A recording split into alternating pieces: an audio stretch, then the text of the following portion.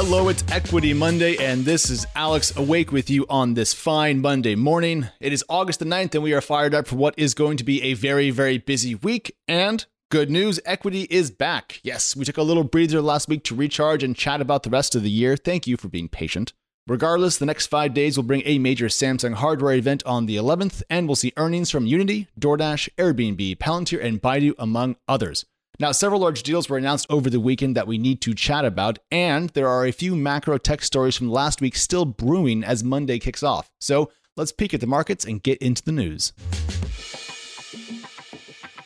All right, so market starting out with the numbers. Today, Asian stocks largely rose a little bit. European stocks gave up ground, and the American markets are mixed in pre-market trading.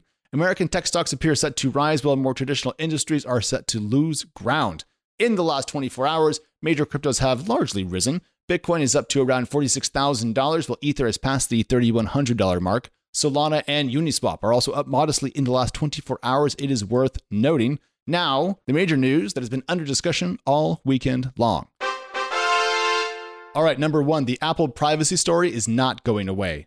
Last week's news that Apple planned to build iPhone software that would, quote, allow the company to detect and report known child sexual abuse material to law enforcement in a way it says will preserve user privacy, end quote, as our own Zach Whitaker put it, continued to attract criticism over the weekend. Former Facebook CTO Alex Stamos was somewhat critical of Apple's plan, saying on Twitter that the company, quote, both moved the ball forward technically while hurting the overall effort to find policy balance, end quote. Some Apple watchers have digested the news from the company and found it to be not too scary in its current iteration. John Gruber wrote that, quote, if these features work as described and only as described, there's almost no cause for concern. However, Gruber says that if is the whole ballgame, end quote. A lot of folks expect Apple to come under pressure to use its tech to find more stuff than just child sexual abuse material over time. You can imagine how law enforcement agencies from governments around the world could pounce on the tech as a way to find other sorts of images. Given the links we've seen autocratic and other authoritarian governments go to abuse technology to subvert and crush dissent, these are not idle concerns. The Apple story is going to continue this week, so keep tabs on it. Moving on, China is still cracking down on its technology industry. The latest news here is that China is suing Tencent for what is described as a lack of protections for minors in media reports amongst its kind of gaming products. All right. The news comes, however, after several publications in China criticized its domestic video game industry, worrying some investors that a wider clampdown on gaming and thus gaming revenues could be in the offing. In short, if you hoped that the larger crackdown by the Chinese government on the non-hard tech pieces of its larger technology industry was over, you were being far too optimistic. Expect this story to continue for a long time.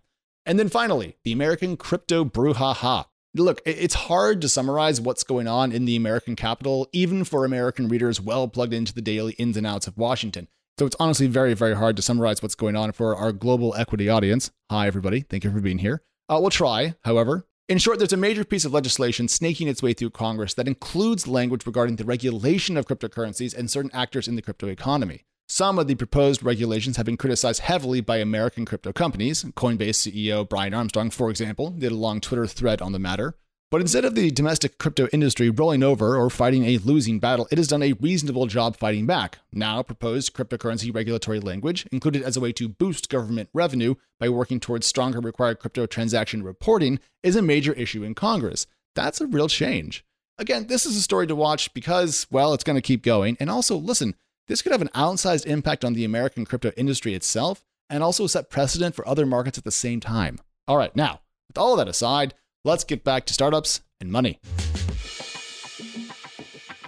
Mega deals in brief. We're going to be really quick here, everybody, but there are 3 deals to talk about, and you need to know about them. So first up, German conglomerate Siemens is buying Dutch rail software company Skills for $650 million. We care about this for a couple of reasons. 1, it's an enormous amount of money. 2, it's M&A inside of Europe, a market that we watch. And 3, Skills is spelled with a Q, which is awesome.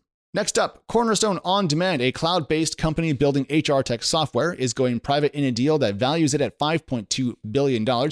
This private equity transaction caught our eye not only due to its huge size, but also that we've mostly seen companies going public in recent weeks. To see such a large deal go the other direction made us sit up and kind of take note. Finally, the third mega deal, German company Delivery Hero announced that it has taken a just over 5% stake in British delivery company Deliveroo. Both companies work in the on-demand market, as you know. Shares of Deliveroo rose following the news. Now, it's only a 5% deal, so why did we care? Well, Deliveroo went public and its stock went down, and that was bad. And now Deliveroo's stock is going up quite a lot, and that's good. And this is good news for the broader London Stock Exchange and going public in the UK and Europe more broadly. All right, now, to wrap us up, some funding rounds for your entertainment. This morning, a startup called Canopy Servicing raised a $15 million Series A. The company builds software that allows other companies to offer loans and service the products that they create. The company's CEO, Matt Bivens, thinks that the future of fintech is best-of-breed services offered via API instead of single-company fintech software stacks. Canaan led the round.